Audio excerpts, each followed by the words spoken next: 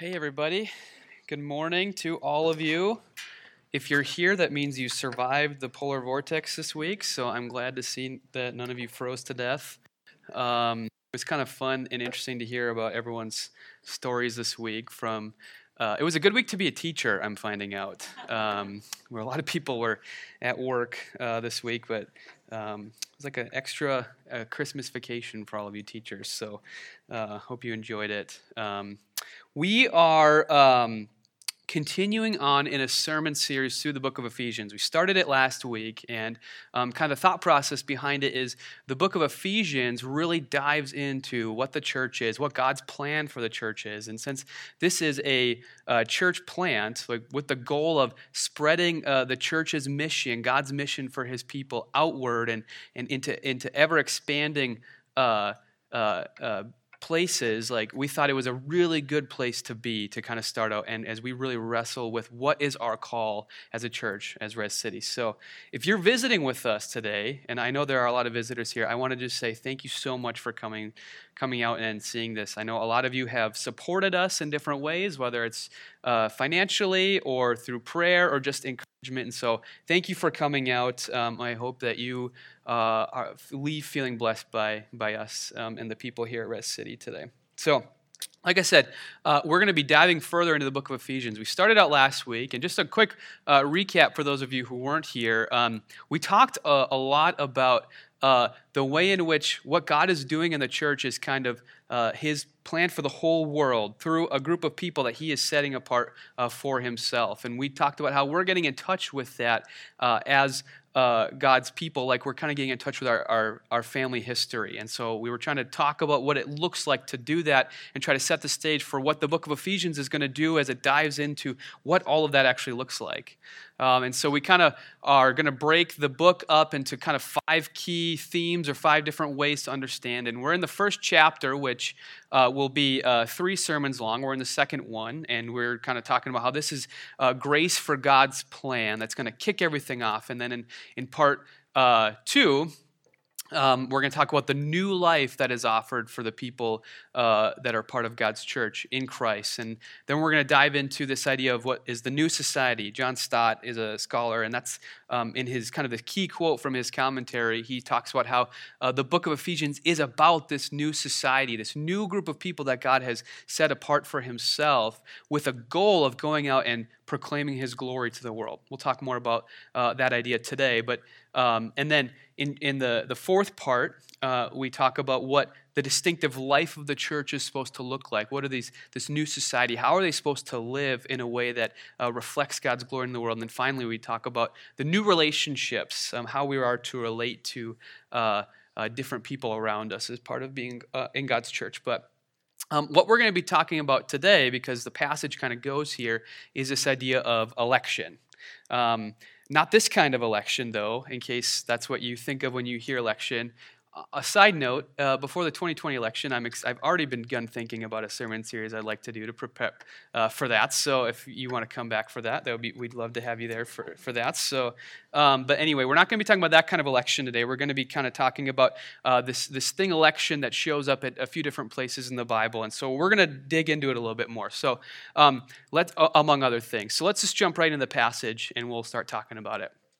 All right, verse 11 of chapter 1 of Ephesians and 12. In him we were also chosen, having been predestined, according to the plan of him who works out everything in conformity with the purpose of his will, in order that we, who were the first to put our hope in Christ, might be for the praise of his glory. So what Paul is saying here in this part of our passage is that we, the church, have been chosen or predestined or set aside by God beforehand for a certain reason. Chosen before history to be his people, which is consistent with the way in which God orders everything according to his will. Now, I know the topic of election can sometimes be a contentious one, or it can be an uncomfortable one for different people who have studied it. And so if that's you, I want to say to you, this is how we read this passage. There certainly is no expectation that you read it exactly the same way that I do in order to be a part of the church. It's one of those things that we're pretty open-handed about. So if that's you coming in here, I really hope that you're not bristling or something like that at this way of reading it. And I really don't want to dive into all these different ways we could talk about this topic. There's like a philosophical way, like do we actually have free will if God controls everything, or a moral or ethical way to look at it? Is it right or fair of God to choose certain people? Or systematic approaches, which uses big words like reprobation or different things like that. We're not going to dive into any of that stuff today. We just want to talk about kind of a really biblical way of understanding this topic. And I think really the Bible says two things about this topic, that our tensions are maybe paradoxical in how they play out together, but are still a part of how the Bible talks about it. And it's mysterious in what it looks like, and we're just going to hold on to that mystery and say we don't get what this looks like. But the two tensions are that God is completely sovereign in every way, right? The passage, it says it right here, according to the plan of him who works out everything in conformity with the purpose of his will. So the Bible says that on one hand, but in multiple places, including in this own passage, we're told that our decisions matter, absolutely. And what we decide, how we act, how we choose to respond to God is incredibly important. And those two things seem to not be in conflict with one another in the Bible, and there seems to be some mystery in how they play out. And so for us, we're just going to say, cool, there's some mystery there, and that's all we're going to say about it. So as we dive further and as we try to understand a little bit more what's going on in this passage, we actually have to back up in your Bible and kind of talk about the way in which the concept of election works out in other places to kind of get an understanding of it. This is what we would call a biblical theology of the concept of election. And to do that, we have to back all the way up to Israel, the formation of Israel, because for a long time before Paul comes on the scene and writes this book of Ephesians, and the idea of election was something that Israelites would have understood about themselves. We are the chosen people of God. Among all the other nations in the world, God has chosen us. Okay, and so this is a huge part of the nation of Israel and their self-understanding of who they are. So in case you're not totally familiar with what's happened before the formation of Israel, I'll just run through it real quick. So you have creation happens, and God creates people to live in his world, to reflect him into it, to worship God, to enjoy him, to partner with him in ruling wisely over creation. We pretty quickly mess it all up and reject that calling and reject God himself. And so the world descends into sin, and you get the flood, and you get the Tower of Babel, and you get just a bunch of it's really crappy, like for the first few chapters of Genesis once you dive into it. And so what happens is when you get to chapter 12, God calls this guy named Abraham and says, so I'm going to take you and I'm going to use you to start a whole nation of people. And this group of people is going to be set apart for me. And so let's dive into that passage. We'll just kind of spend some time thinking about it a little bit. We'll kind of simmer in it for a little bit. So Genesis 12, 1-3, go, this is God talking to Abram. His name's Abram at this part. It's not Abraham yet. He says, go from your country, your people, and your father's household to the land I will show you. And I will make you into a great nation, and I will bless you, and I will make your name great, and you will be a blessing. I will bless those who bless you, and whoever curses you I will curse, and all the peoples on earth will be blessed through you. So in this place, this is the first time that God shows up to Abraham and tells him, you're going to go out and you're going to create this group of people for this purpose. Some of the very first things he tells him is, I'm going to bless you so that you can go out and bless other people. And that's kind of the purpose that God has set apart this people for.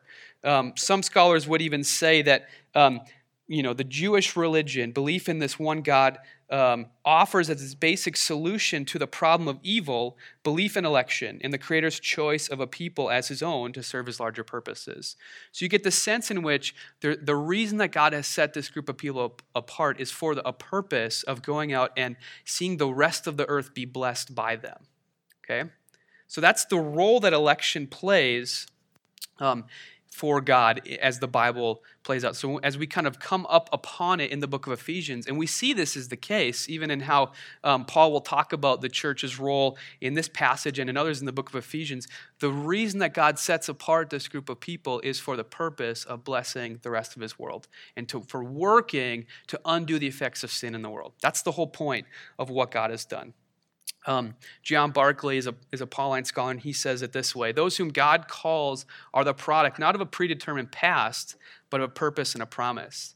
So a lot of times when you look at the concept of election, you think about God choosing, we tend to focus up, on the beforehand piece.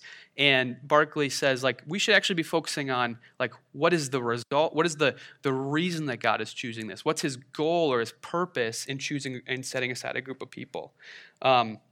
And that purpose, as we read through the book of Ephesians, is to spread God's kingdom. It's to be a part of reconciliation in the world. It's about bringing heaven and earth under the unity of Christ, which is something we talked about last week a little bit.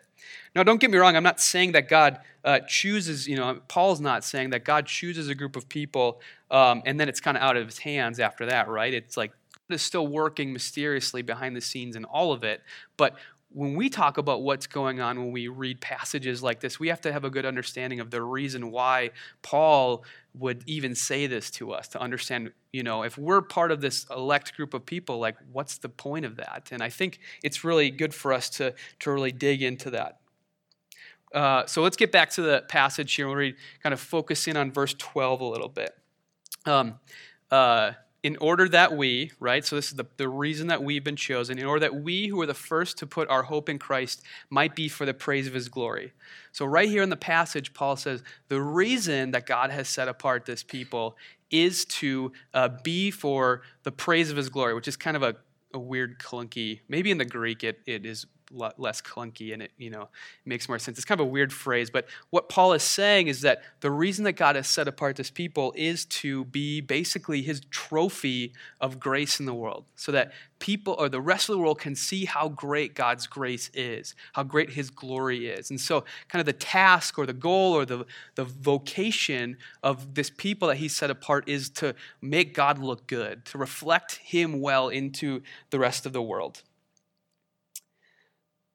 And so when we think about this idea of God setting us apart, we shouldn't be thinking about us like cloistering ourselves off into like the club of the blessed, right? And celebrating how great we are. We should be really thinking about it as this thing that is supposed to be flowing outward, right? Like, and this goes right to the heart of why we planted a church, right? Is like to put this group of people that God has chosen into other places where it's currently not there, to bring the praise and of the glory of God to places where it's currently not at. And so that's kind of hardwired into what we think we're doing in starting this church. And we see that right here in the book of Ephesians. Let's keep moving on and into the rest of the passage here, verses 13 and 14. And you were also included in Christ when you heard the message of truth, the gospel of your salvation.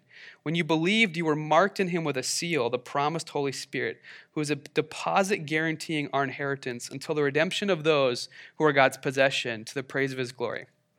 So what we see here is that God loves his people. He set his everlasting, unstoppable, incomprehensible love upon them to woo them to himself so that he can make them his possession. And the way that he makes that happen is by marking them with the Holy Spirit, it says. Right? So I love books a lot. And if you go into my office, you'll see a lot of books in there. And like the first thing I always do whenever I get a new book, especially when I'm really excited about, is I write my name in the cover so no one can ever take it from me. I'm like, this is my book, and I'm going to go with the rest of my books, and I'm going to read it, and I can't wait, and no one else is going to get to do that because it's mine, right? I think that like the idea of God putting his seal on us through his Holy Spirit is kind of like that, right? He's saying, this is mine, okay? And so I'm going to make sure everyone knows. I'm going to mark it with my name, with my Holy Spirit, with something of me, right? Like I put my name in that book, right? God is putting something of himself, his Holy Spirit, on his people to mark them off as his possession. That's what Paul is saying here. So there can be no like doubt, right? When his Holy Spirit is in people, that these people belong to God. They're a part of what he's doing in the world. So Paul says that. But he also talks about, and this is really important, I want us to kind of spend some time to what he means when he talks about in Christ. You kind of come across these two words, union or incorporation, a couple different words that help us understand what Paul means when he uses the phrase in Christ. Because if you read through his letters, you'll see the words in Christ popping up everywhere. So he's saying we are in the Messiah. We are. a way that we can understand this, N.T. Wright's a New Testament scholar. He says, Paul regarded the people of God and the Messiah of God so bound up together that what was true of one was true of the other. So when God does something, or he looks on Jesus, or when Jesus does something, it's like to be in Christ. I'm going to push this analogy a little bit further. So I'm going to do a thought experiment. Imagine before she got married that Kate wasn't just from a small town, but she was actually a chronic gambler. She just loved pull tabs. Like, she couldn't stop pull tabs. Let's just say that, okay? And so, she gets in deep with a loan shark because of these pull tabs. Now, normally you wouldn't expect, like, the Prince of England to want to marry someone who, like, this is them. But, like, just pretend that he doesn't care. He's actually really happy. And he's happy to, like, let her bad name and her bad reputation come in and let his good reputation as, prince and soon, someday king overshadow her bad name. And imagine that, like, he's actually like, you know what, this debt that you have and this stuff that you owe to the loan shark, I'm going to take that on myself, actually. I'm going to take on that, and I'm going to pay it off for you, or I'm like, let this loan shark beat me up instead of beating you up. I'm going to take that on for you, right? That's what you deserve. Actually, not really. That's illegal. But like, imagine, like, you're, stay in the analogy, like, she deserves to get beat up by this loan shark because of her pull tab problem. And so William's like, you know what? I'm going to take on that for myself, and I'm going to let the loan shark beat me up. And then when he beats me up, like, then we can have Scotland Yard come and arrest him. So it actually works out really well. It's a little bit like that. Like, us being united to Christ, we bring our sin, and we get his righteousness instead of that. And he takes on what we deserve on the cross. He takes it on himself instead. Now, it's not just that, though. Like, it's not just that Kate gets out of, like, this problem that she's in, but she actually gets the inheritance of being this royalty, right? Which is getting to rule a country. Like, that's her inheritance now. Like, something that she would never have had if she wasn't united to Prince William in marriage. Now she gets that. And the passage actually talks a little bit about that too. It talks about our inheritance that the Holy Spirit is a deposit or a guarantee for. Now, what's that inheritance actually? To really get what Paul is saying here, we got to go actually back to Psalm 2. And Julie's going to dive into this a little bit more next week and kind of talk about Jesus being established as king.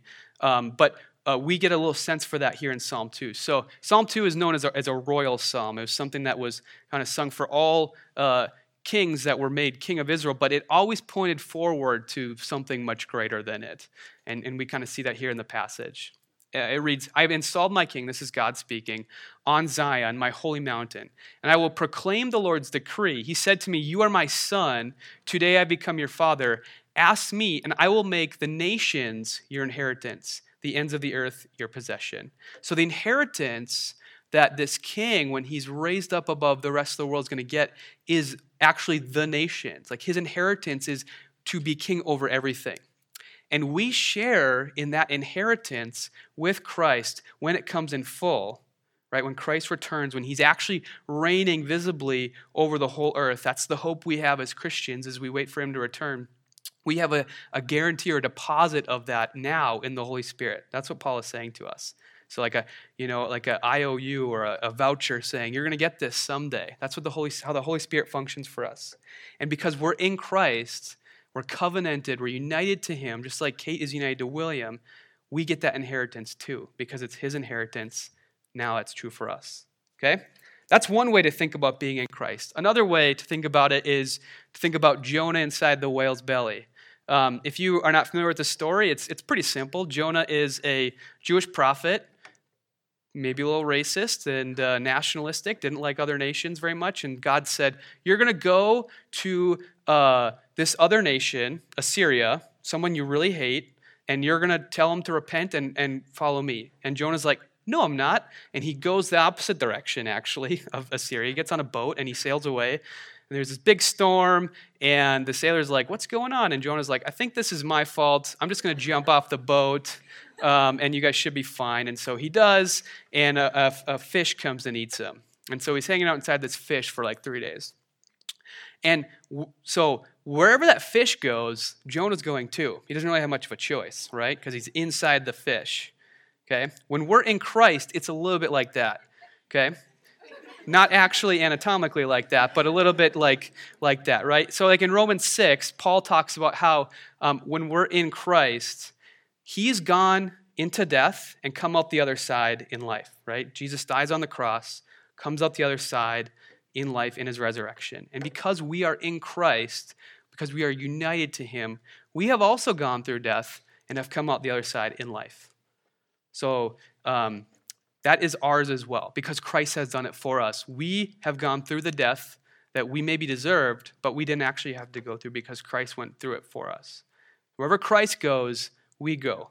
Christ goes through death and comes out in life, we do too. And that's what being in Christ means.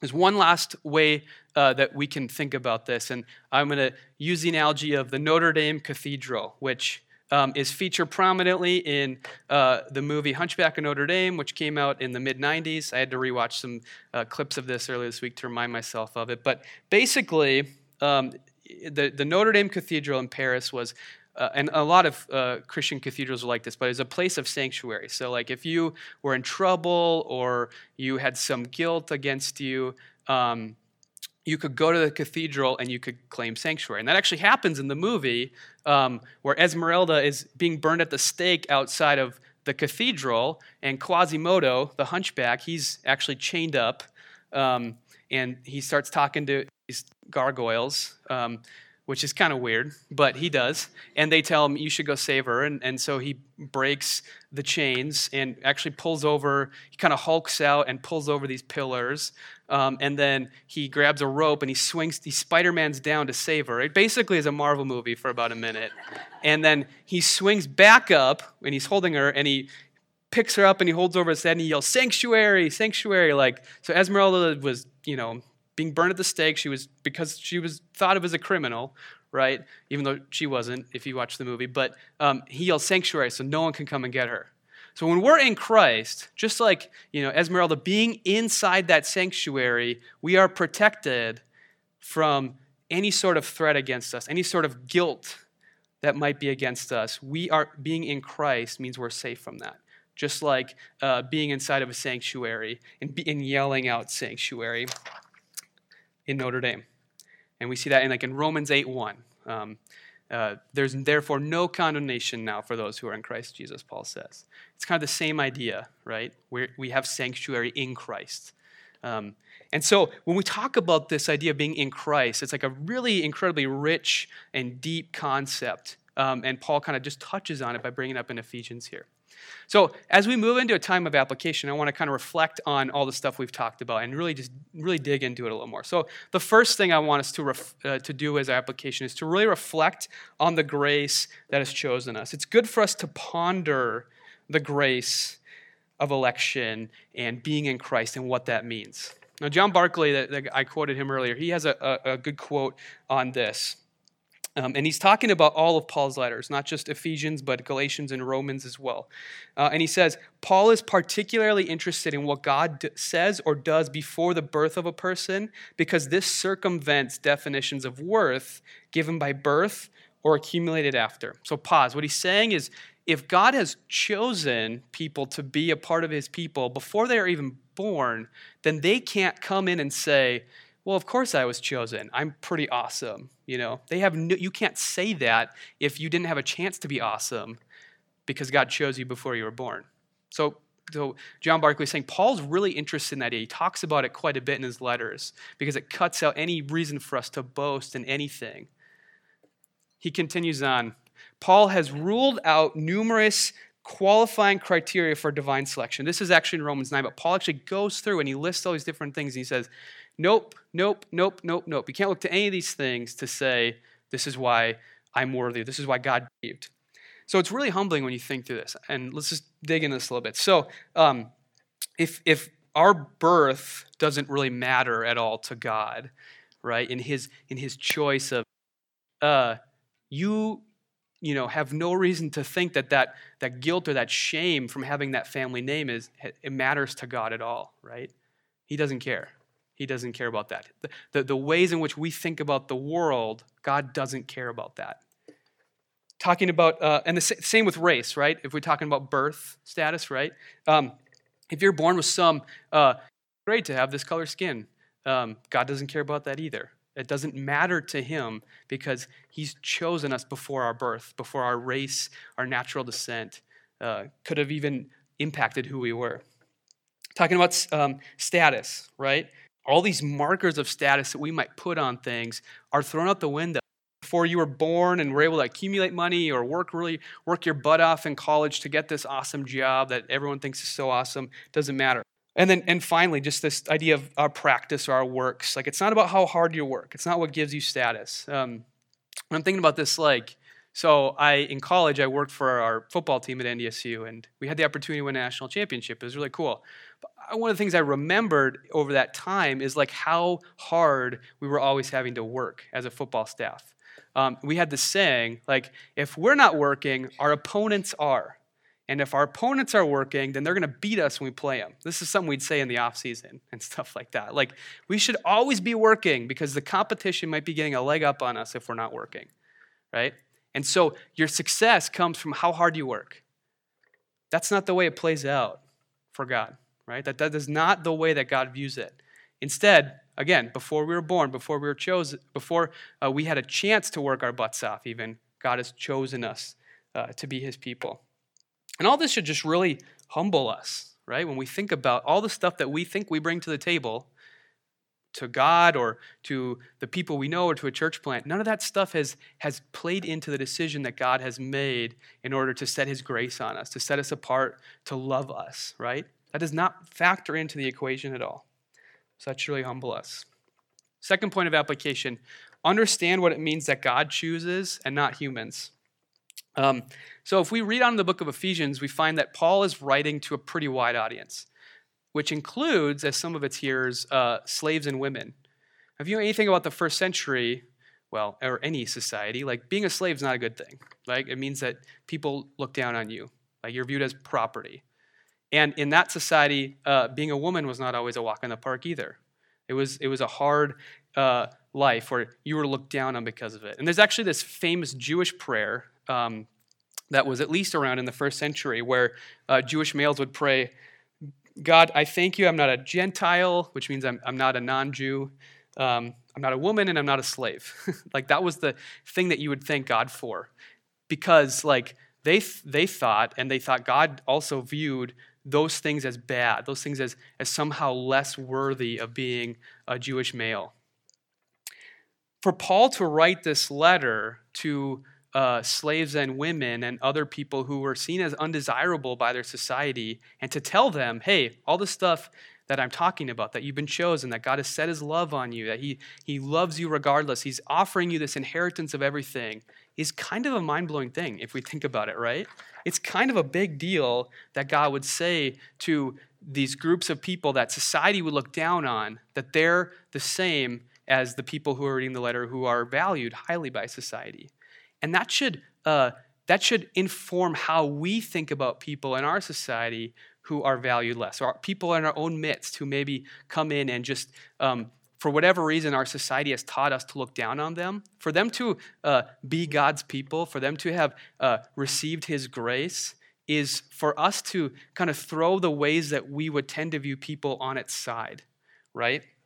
And like we talked about last week, the big plan that God has revealed to his people, with all wisdom and understanding, he, God, made known to us the mystery of his will according to his good pleasure, which he purposed in Christ, to be put into effect when the times reach their fulfillment. So the mystery of his will has been revealed to us, and that mystery is to bring unity to all things in heaven and on earth under Christ. When we start to have values that are in line with God's values, we're starting to begin to bring heaven onto earth, right? We're starting to bring God's kingdom, his values, onto earth now within the midst of the church.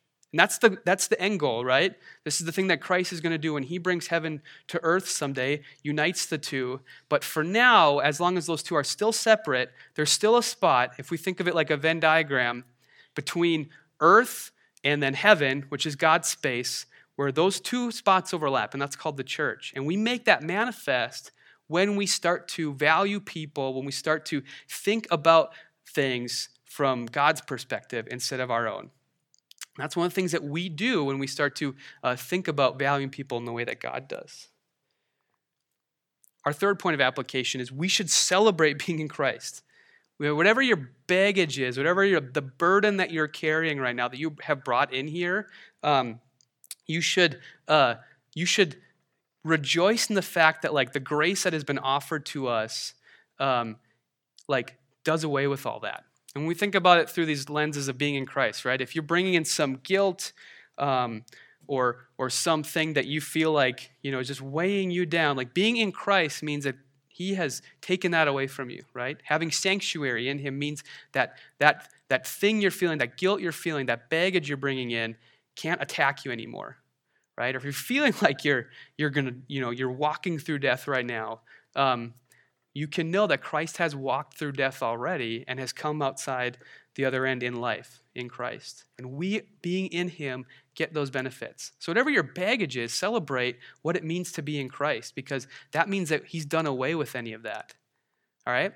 So that's one part of it, but don't lose heart for letting that flow out from us, right? Like I talked about, the reason, the point of election is not to look at how great we are and think about how awesome we are, that God has chosen us, but it's to be a part of God's purposes to redeem the world. And so we can't lose sight of that. We have to be understanding that like God has set us apart. He's blessed us so that we can go be a blessing to other people. And that's the very heart behind planting a church, right? That's the goal, is to be set apart by God, to recognize that, but then to go out from that, to make God look really good in how we serve the community and how we care for people. And that's a huge part of what we're trying to do at Res City in this church plant. So what we're going to do now is we're going to move into a time of worship. And while we're doing that, we're going to have the communion table open for you. So we would invite anyone to come up, even if you're just visiting this morning, come up and take communion with us. We just ask that you follow Christ as Lord while you do that. So the worship team's going to come up. I'm going to pray, and we're going to enter into a time of a couple songs of worship and response to God, right? So that's what we're doing. We're responding to God in worship, worshiping him for who he is and what he's done for us, and how we've learned from the passage. So I'll pray to close us here. Father, we thank you that you have set us apart for yourself, that you have doggedly pursued us in love, even though we don't bring anything to the table. We really don't. We by all objective measures, we would weigh you down, but you don't let that influence your love for us. And I pray that would be something that people leave here, and that thought would destroy any bad thoughts that they have about themselves or any pessimisms that they have about things, Lord. I pray that would be invigorating grace, Lord. We thank you for that. We praise you that you have marked us with your Holy Spirit. You've made us your possession, and you've made us be in Christ. We made us be in your Son. You've united us to him so that we now have the benefits that we would never have and we would never deserve without that. We love you, we praise you, and we thank you. In Jesus' name, amen.